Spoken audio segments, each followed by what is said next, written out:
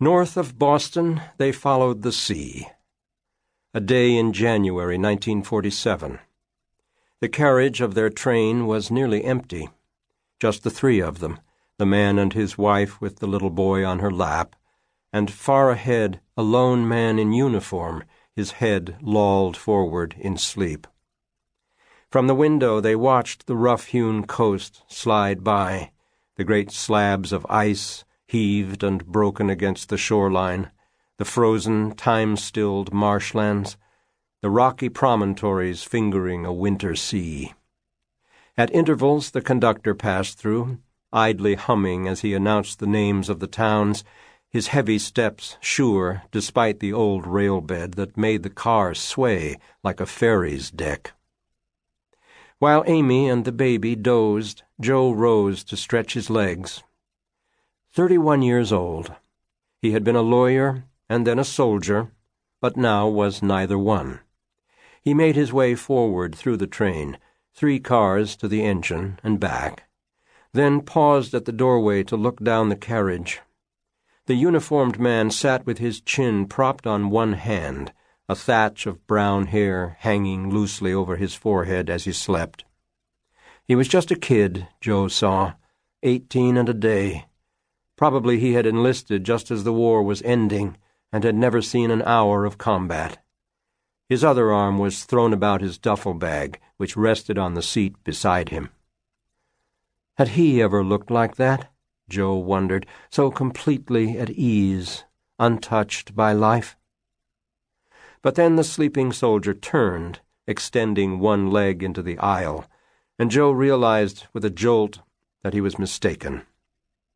Between the rows of seats, the boy's left foot rested at a strange and careless angle. A prosthesis. The long hair. He should have known. Joe had grown such hair himself in the hospital. He returned to his seat. Amy was still sleeping, her head resting on a folded coat against the window, but the little boy's eyes were open and looking about. Joe lifted him from his wife's lap and placed him on his own. The tang of urine and the thickness of the baby's diaper told him he would soon need changing. Before long he would begin to issue the first complaints, the barks and squeaks that burst forth randomly like the notes of an orchestra tuning up, a warning that would quickly gather into a wall of sound that seemed to Joe to communicate nothing less than a permanent cosmic sorrow.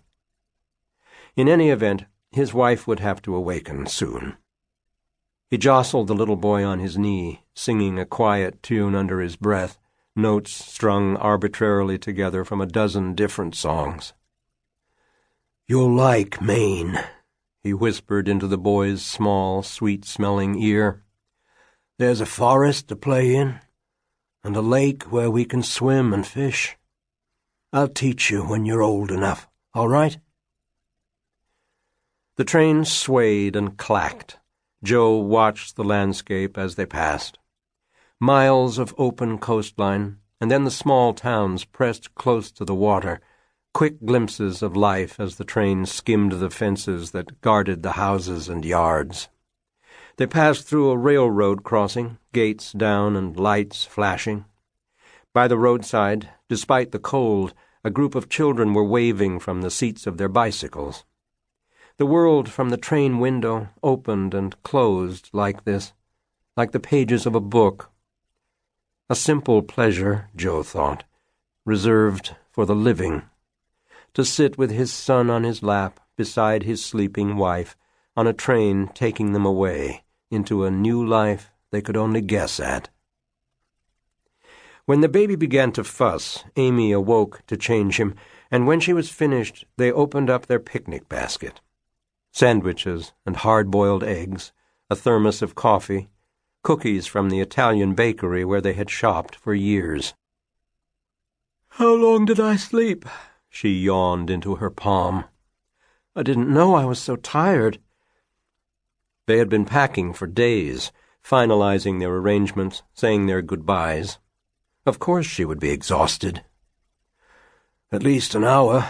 Joe shelled an egg into a napkin on his knee. "Sleep more if you want. You'll need your rest. It'll be a long ride yet.